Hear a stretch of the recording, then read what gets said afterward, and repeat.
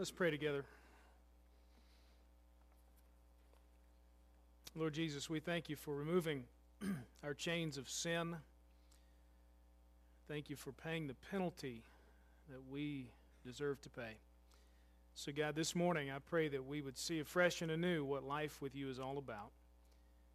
And God, would you remind us this morning of your truth and drive it deep into our hearts? We pray in Jesus' name. Amen. I want to read to you a couple of lists, and I want to see if you recognize any of the names on the list. All right, so maybe if you do, I don't know if you want to raise your hand or whatever, you can stand up and shout. That's fine too. If you recognize any of these names, okay, here's the first list. Rufus King. Nobody for Rufus. Horatio Seymour. I'm not making these names up, just so you know. Lewis Cass. That's Cass with two S's. Anybody? No. Winfield Scott Hancock. No. Alf Landon. Any idea? No, nobody recognizes any of those? We have a recognition. Thank you. At least one person. Very good. All right, now they all have something in common in case you're thinking, what? Why should I know Alf Landon? In case you're wondering, they all have something in common with these guys. Barry Goldwater, Walter Mondale, Bob Dole, Al Gore, John Kerry, and John McCain. All those guys were runners-up in U.S. presidential elections. Your president at one point could have been Alf Landon. How about that, President Alf? Some of you remember the TV show. Anyway, it's a whole other visual that we probably don't need. Anyway, all right, here's the second list. You ready? Daniel Tompkins, Hannibal Hamlin. I love that one. Schuyler Colfax, Charles Fairbanks. We've had a few recognitions on these. Maybe those ring a bell, maybe they don't. Names: Spiro Agnew, Nelson Rockefeller, Walter Mondale, Dan Quayle, Al Gore, Dick Cheney. I'm sure you're getting warmer at this point. All those guys that I just read were all vice presidents of the United States. So you could have had Rufus King as your president. You could have had Hannibal Hamlin. It's great, President Hannibal.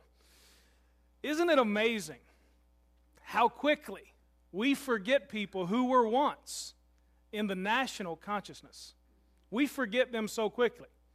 How would you feel if you were Hannibal Hamlin? Think about it.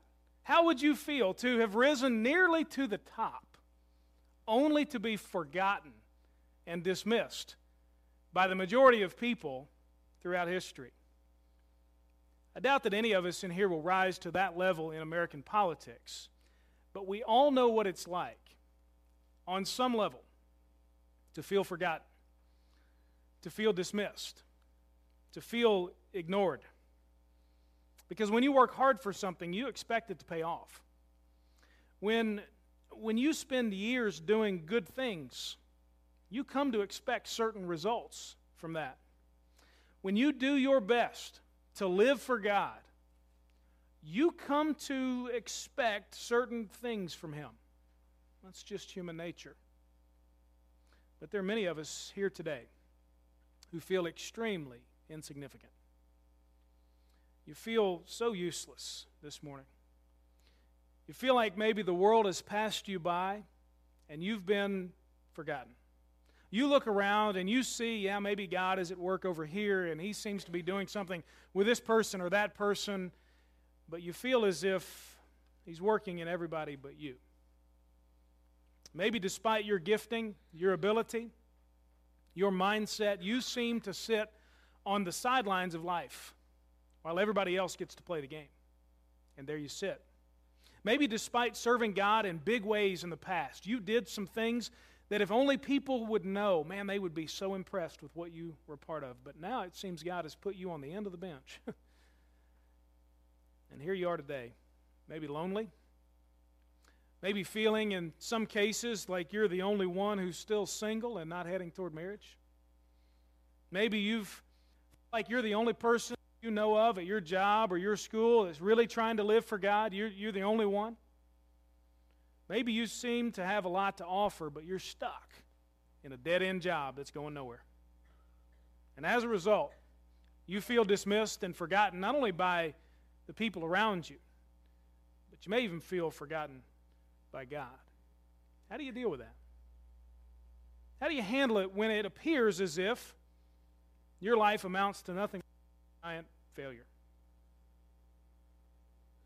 When nothing seems to go your way and you simply feel forgotten or dismissed, not just by people, but by the Lord. We began a series a few weeks ago on the life of Joseph in the Old Testament, on ways that God builds our character and accomplishes His plans in and through us. And so we've seen some episodes in Joseph's life. We've seen him rejected by his brothers, the beginning, chapter 37 of Genesis. We see him last week in chapter 39, wrongfully accused and convicted of a crime that he didn't commit. And today we'll see him forgotten by everyone and seemingly forgotten by God. And we'll see how he handles it, we'll see what he does, and we'll see ultimately what God was doing all along. So turn with me, if you got a Bible, to Genesis chapter 40. Genesis chapter 40. Now, if your translation is a little different, as I tell you each week, the words will be on the screen behind me, so I hope you'll follow along either in your own Bible or on the screen with the translation we'll use. Genesis chapter 40, verse 1, and we're going to look this morning all the way to chapter 41, verse 16, which gives us a pretty good idea of what's going on. After this, now this picks up obviously on chapter 39. This is after Joseph has gone to prison, and he's risen to prominence in the prison. So after this, the king of Egypt's cupbearer, it's like his butler, and his baker offended their master, the king of Egypt. Pharaoh was angry with his two officers, the chief cupbearer and the chief baker, and put them in custody in the house of the captain of the guard in the prison where Joseph was confined. The captain of the guard assigned Joseph to them, and he became their personal attendant. And they were in custody for some time. The cupbearer and the baker of the king of Egypt were confined in the prison. Each had a dream. Both had a dream on the same night, and each dream had its own meaning. When Joseph came to them in the morning, he saw that they looked distraught. So he asked Pharaoh's officers who were in custody with him in his master's house, "Why are your faces sad today?" "We had dreams," they told him. "There's no one to interpret them." Then Joseph said to them, "Don't interpretations belong to God? Tell me your dreams." So the chief cupbearer told his dream to Joseph. "In my dream, there was a vine in front of me. On the vine were 3 branches. As soon as it budded, its blossoms came out, and its clusters ripened into grapes. Pharaoh's cup was in my hand, and I took the grapes, squeezed them into Pharaoh's cup, and placed the cup in Pharaoh's hand." "This is its interpretation," Joseph told him. "The 3 branches are 3 days. In just 3 days, Pharaoh will lift up your head and restore you to your position. You will put Pharaoh's cup in his hand the way you used to when you were his cupbearer. But when all goes well for you, remember that I was with you. Please show kindness to me by mentioning me to Pharaoh and get me out of this prison. For I was kidnapped in the land of the Hebrews, and even here I have done nothing that they should put me in the dungeon." When the chief baker saw that the interpretation was positive, he said to Joseph, "I also had a dream. 3 baskets of white bread were on my head. In the top basket were all sorts of baked goods for Pharaoh, but the birds were eating them out of the basket on my head." "This is its interpretation," Joseph replied. "The 3 baskets are 3 days. In just 3 days, Pharaoh will lift up your head from off you," I love that part, "and hang you on a tree." Maybe I shouldn't love that part, but it's kind of funny. Not for the baker. The birds will eat the flesh from your body. On the 3rd day, which was Pharaoh's birthday, he gave a feast for all his servants. He lifted up the heads of the chief cupbearer and the chief baker.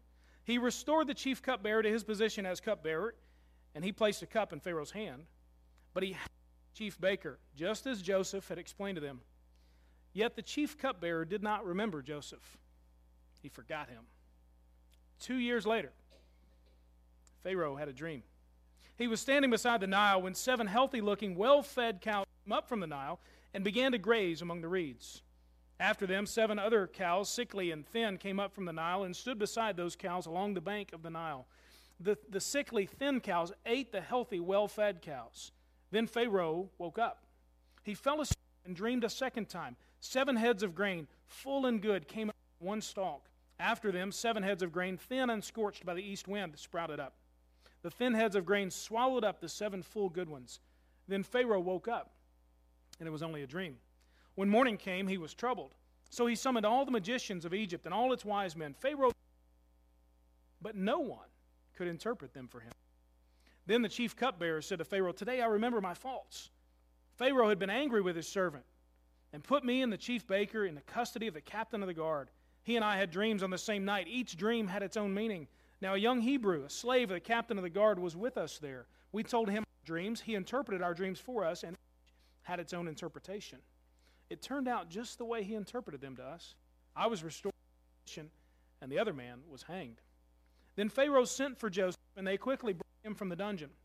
He shaved, changed his clothes, and went to Pharaoh. Pharaoh said to Joseph, "I've had a dream, and no one can interpret it. But I have heard it said about you that you can hear a dream and interpret it." "I'm not able to," Joseph answered. "It is God who will give Pharaoh a favorable answer." I want to do two things today as a result of this scripture that we read. The first thing that I want to do is to make a case that God has not and never will forget you. I want to prove this from the life of Joseph and from your life, and I want to do that quickly. But secondly, I want to help us leave here today with some action steps we can take when we feel as if, or we think as if, God has forgotten us. So first things first, you've got a bulletin somewhere. You've got something to write with, hopefully. I want you to write this down, right in the margin of your Bible, as sort of the point of this particular story. Write it on your hand, write it on your bulletin, write it backward on your forehead so you read it in the mirror in the morning. Whatever you do, write it somewhere. God does not forget. Write it somewhere. God does not forget. Maybe we need to say it out loud. God does not forget. Write it down. Say it even if you don't believe it. God does not forget. I want to look at some proof very quickly from the life of Joseph. God did not forget Joseph, despite all that this incredible young man faced. I want to connect the dots real quick. If you've been with us, you'll know we started in Genesis chapter 37. If you haven't, let me catch up real quick. In Genesis 37, the chapter opens, the story of Joseph opens with Joseph being the favored son of his father. His dad had 12 sons. Joseph was the 11th. He's the favored son, which was not usual for that time period. And though he's loved by his father, he's hated by his 10 older brothers. We saw that in chapter 37. They conspired to get rid of him. So in very swift action, they violently attack him. They rip off his outer garment. They throw him into a well. They have lunch, conspiring and figuring out what they're going to do to him. And eventually they sell him into slavery to some people who happen to be traveling by.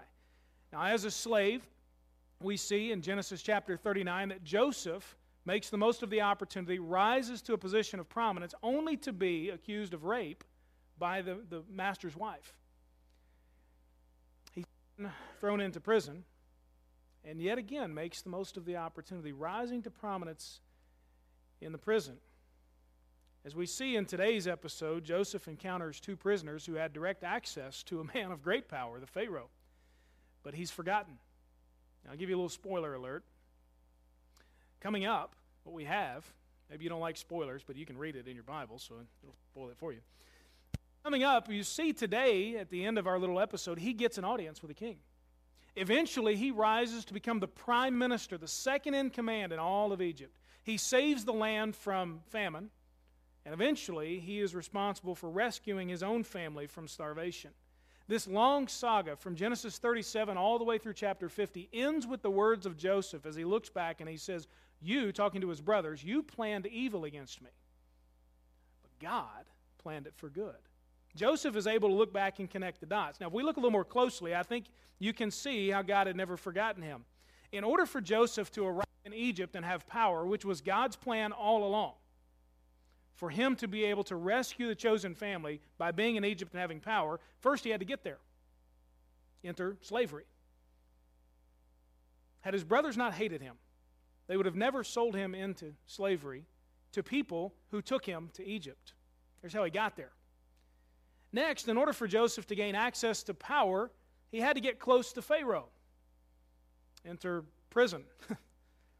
Because Joseph's credibility was high with his slave master, he wasn't executed after his rape accusation. Instead, he's thrown into prison, where he meets two of Pharaoh's servants. You see the dots being connected. God had never forgotten him.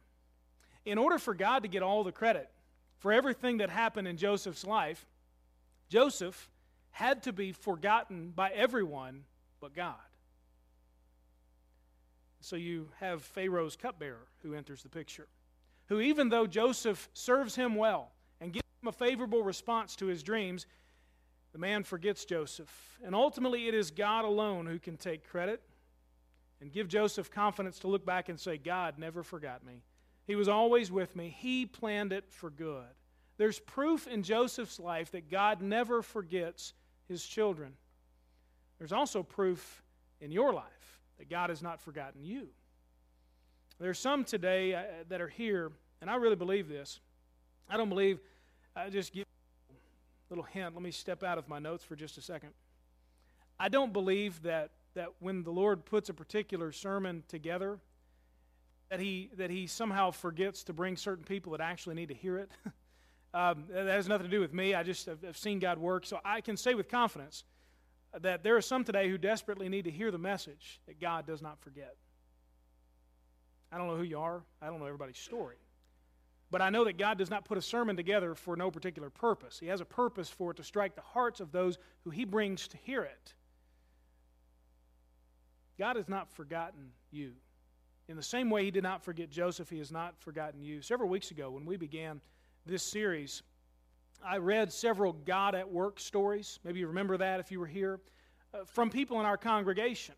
Those were absolutely and incredibly powerful reminders of what God has done in our lives and what He currently is doing. So maybe this morning you would take just a brief moment and you'd reflect for just a second on your life, and you'd look back and you'd reflect on how God has protected you. You'd reflect on how He has led you. You'd reflect on how He's brought you through possible circumstances. How He's rescued you, encouraged you. He's been there for you. He's put certain people in your life that you could have never orchestrated to be there. He's demonstrated His constant presence in your life through it all. You may feel today like a failure, but God does not forget. You may feel today insignificant and completely unimportant, but God does not forget. You may have been passed over for promotion after promotion, and you find yourself in a dead-end job that you hate, but God does not forget. You may have a strong desire to get married, but you're still waiting today. I want you to know that God does not forget. You may be lonely, feeling abandoned, if you're just living out life's final few notes by yourself. But God does not forget. You may be tired of living a godly life because it doesn't seem to pay off in this world. But God does not forget. You look back over your life, and though you may see some ups and downs, and maybe even mostly downs, you can trace God's hand at work. God does not forget. The connecting dots in Joseph's life and in your life prove that to be true. God does not forget. There's your proof. From Joseph's life, from your life, God does not forget. And because He does not forget, there are at least two, you may find more, there are at least two action steps that I see from this particular story that we can begin to implement in our lives today and this week and from here moving forward. The first of which is to do all you can where you are. Do all you can where you are. A little closer look at Joseph's time as a prisoner gives us some help here. We know last week's sermon, chapter 39, that Joseph rose to prominence. He found favor in the eyes of the prison warden and was placed in charge of all of the prisoners. He's obviously making the most of what would otherwise be a very miserable experience. We see him and we think, well, he's gotten a raise, he's gotten a promotion. He's still in prison. All right, let's keep that in mind. He's not a free man. And so when we see Joseph, we see a great example to follow. I want to challenge you, do all you can where you are in whatever position you may have. Genesis chapter 40, at the beginning of this, if you read it as a continuation of Genesis 39, which it is, you realize that Joseph goes from this position of prominence as the chief jail officer to a demotion to now serving prisoners. His rise to prominence is interrupted by these two guys. And so at the end of chapter 39, he's in charge as best he can be. Beginning of chapter 40, he's demoted to be the servant of two prisoners. Never mind that these two guys are servants of the king.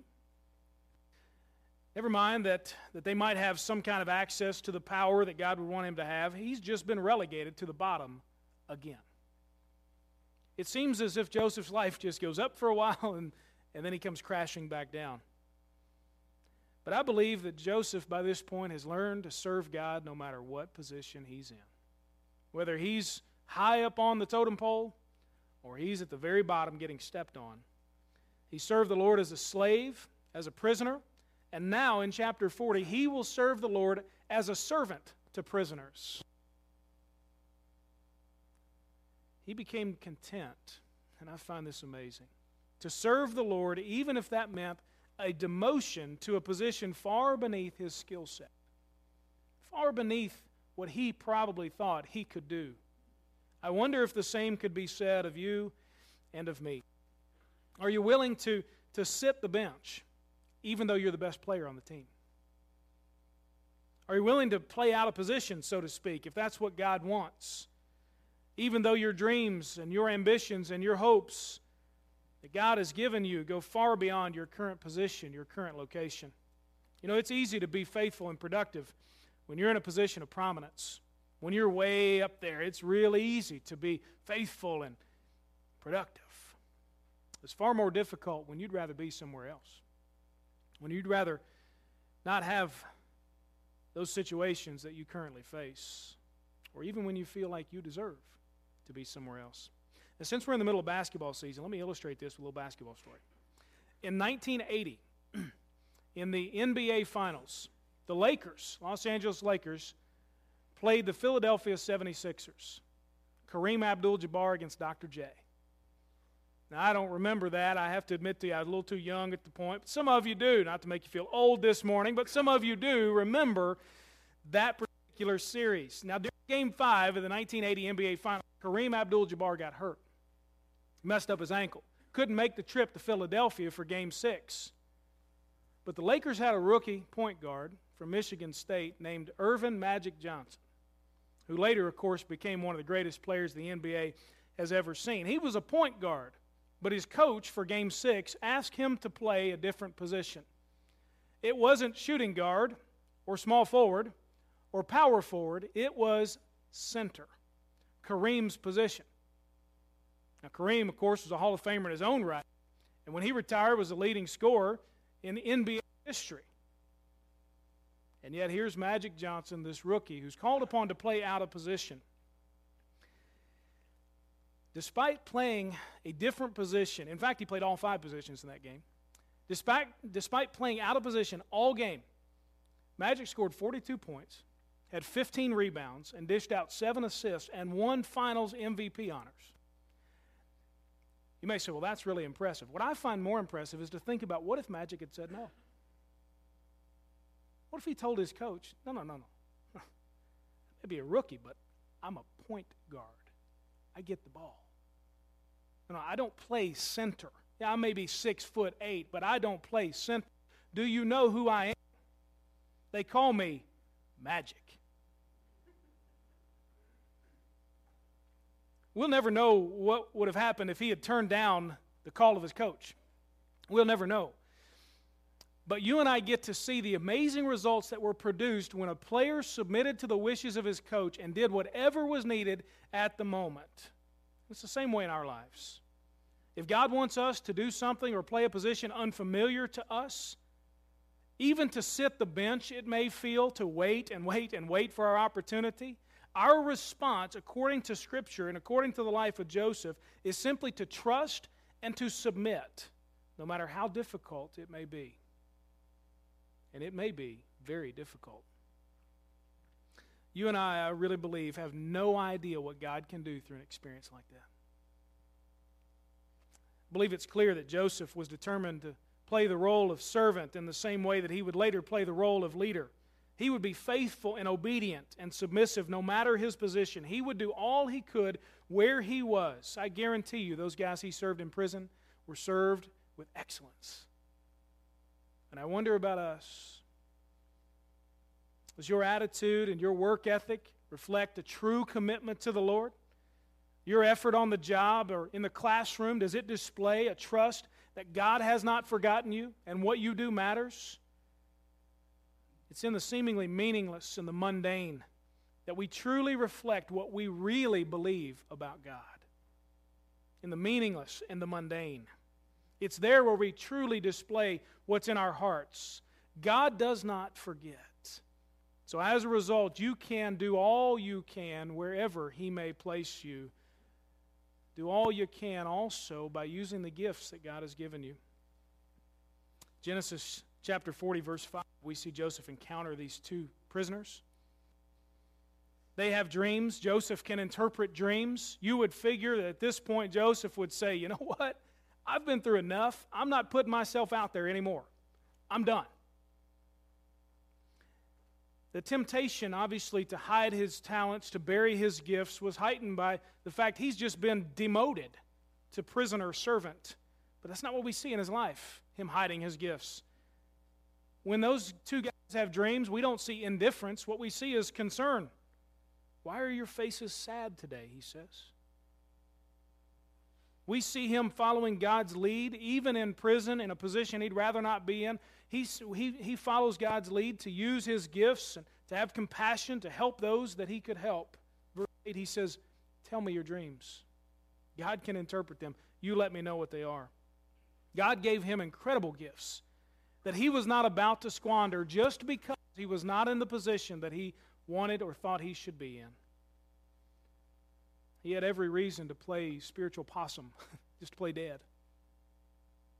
To become jaded and bitter and unwilling to help. But instead of all that, he used what God has given him. Faithfulness to God doesn't begin when you feel like you've arrived. It's not when faithfulness to God begins, when you feel like you've finally reached the mountaintop. It begins now. No matter where you may be and whatever position you may have. So I wonder what gifts and talents has God given you that you, because you're not on the mountaintop, have refused to use? Refused to put into play. And in what ways can you currently use them wherever you may be, in school, work, church, wherever? I believe that God values your faithfulness and mine at every point along the journey. Now I say that as a person who doesn't like the journey. For full disclosure, I can't stand the journey. I just want to get from point A to point B as quick as we can get there. Maybe some of you are like that. This is a tremendous lesson for me. God, just so you know, God beats me up every week with what I'm going to preach. I'd really rather He not do that sometime, but I can't get away from it. I believe God values every point along the journey. And our faithfulness matters at every point, whether we're on the mountaintop, we're in the valley, or somewhere in between. So do all you can in whatever position you have, and do all you can by using your gifts so that you can be successful in God's eyes. It's easy to fast forward this story and assume that Joseph was successful in God's eyes at the end when he's the right-hand man to the king. It's easy to overlook how Joseph was successful in God's eyes through this entire story. He says in verse 8, don't interpretations belong to God? They say, we've had a dream nobody can interpret. Can you help us out? He doesn't say, well, as a matter of fact, I got a degree in dream interpretation not long ago. Master's degree. And in fact, nobody's listened to me until this point, and so I am going to unload all that I know on you two fine gentlemen because you've asked me, and I've noticed you've had a dream and you're a little bit sad. He says instead, don't interpretations belong to God? Clearly, Joseph had won favor in the eyes of his slave master, in the eyes of his prison warden, and he would soon, some amount of favor at least, in the eyes of those whose dreams he would interpret, but that's not his goal. His goal is always focused on the Lord Himself. Don't interpretations belong to God? You tell me, and I'll ask God, and He will give you the answer. We have the benefit of seeing Joseph rewarded publicly for his faithfulness, but I really believe that God was pleased with Joseph long before his public appearance. Long before that. We've got such a jaded and misconstrued view of what success is because of the world that we live in. And in particular, because of the country that we live in. Though as great as America is, we've got a really jaded and misconstrued view of what real success is all about. We believe that success in our world today centers around money and fame and incredible talent and extraordinary accomplishments or power or good looks or whatever the current theme is in our society. But do you realize that God's definition includes none of that? Maybe you already know that. God's definition does not include any of that stuff. God doesn't care if you have tons of money, lots of fame, incredible talent, extraordinary accomplishments, power, or good looks. If it's all apart from Him, He doesn't care. Let's be honest. We can pursue all those things and be as far from God as someone who is in the gutter, stuck in sin, we might say, and can't get themselves out. Joseph possessed all of those things. Money, fame, incredible talent, extraordinary accomplishments, power, good looks, the Bible says. He was a good-looking fella.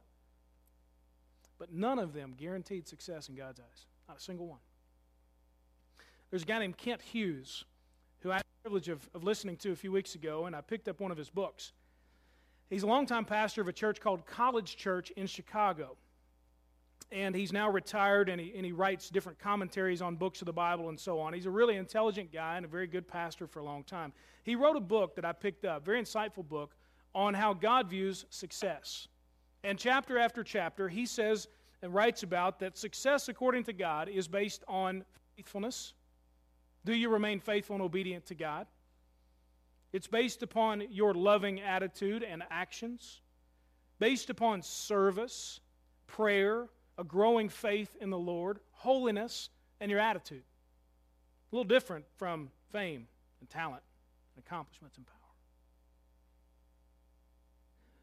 We see those things that Kent Hughes mentions present in the life of Joseph long before his ascension to power in Egypt.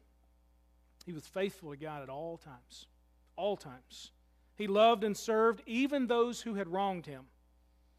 And he obviously kept in continual communication with the Lord through prayer, because we see over and over that He was with him. It's impossible to see that and not assume Joseph was talking with the Lord as well. God was always on his mind and his lips. His faith was increased and displayed, as we see. Don't interpretations belong to God?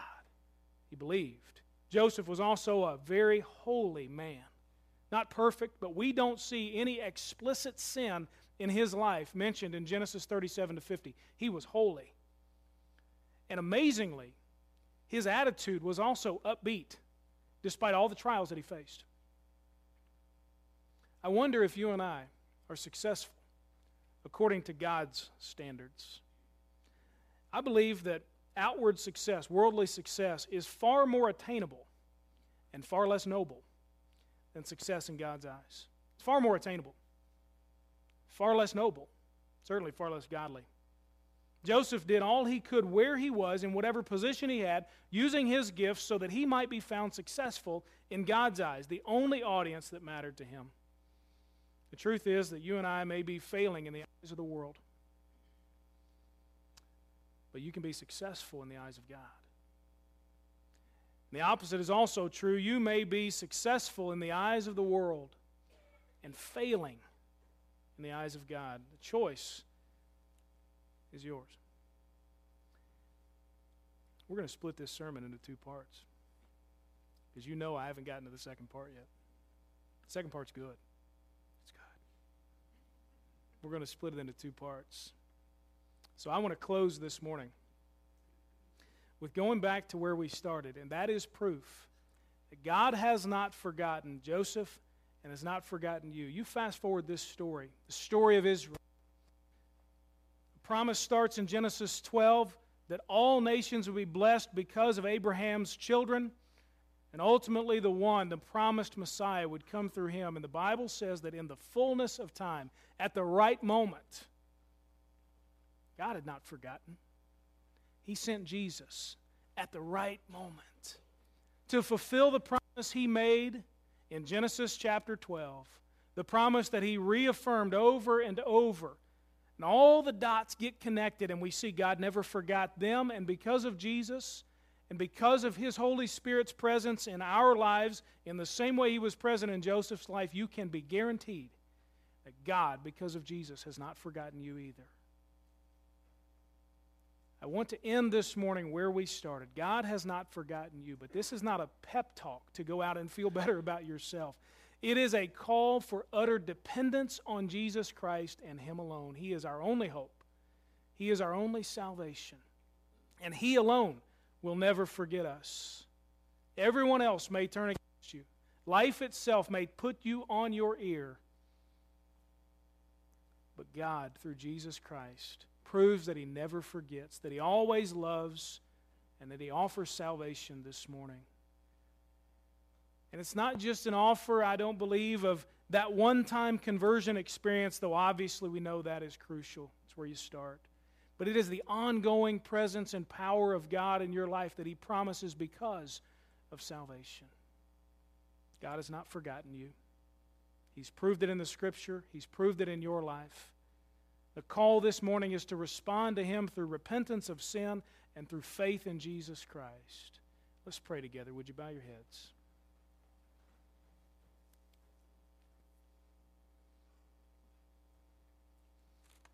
You may be that person this morning who feels forgotten. But today you see the truth from Scripture and the hope found in Jesus Christ. Would you give your life to Him? Would you submit everything? Say, God, I don't know where you want to take me, but I know without Jesus I've got nothing. Maybe for the very first time you'd submit your life to Him and call out to Him for salvation and say, I give it all to you. And I repent. I turn away from my sin. And God, I want you and nothing else. Maybe that's your prayer this morning. You'd pray between you and the Lord. I'd love to celebrate with you if that's the commitment you make today. I'd love to talk with you after the service. Or maybe you're the person who's saying, I already know Jesus, but man, it feels like God has forgotten me. Maybe today you'd hold on to the reminder that God does not forget. So you'd be challenged. Do all you can where you are because God has not forgotten you. Because He's with you. And you'd use your gifts and talents in a fresh new way beginning this afternoon or tomorrow morning at school or at work in your home. God has not forgotten. He does not forget. Heavenly Father, thank you for that truth. I pray that those who do not know you, Lord, would be well aware this morning of their need for you. That they would be convicted of sin and drawn close to you to receive your salvation. Lord, for those who feel forgotten, I pray that you give them renewed hope. Not just hope that will last through this afternoon and then soon be forgotten, but hope, Lord, that never ends. Help us, Lord, as we encounter those situations to simply trust you and do all that we can where we are until you lead us on. We pray in Jesus' name. Amen.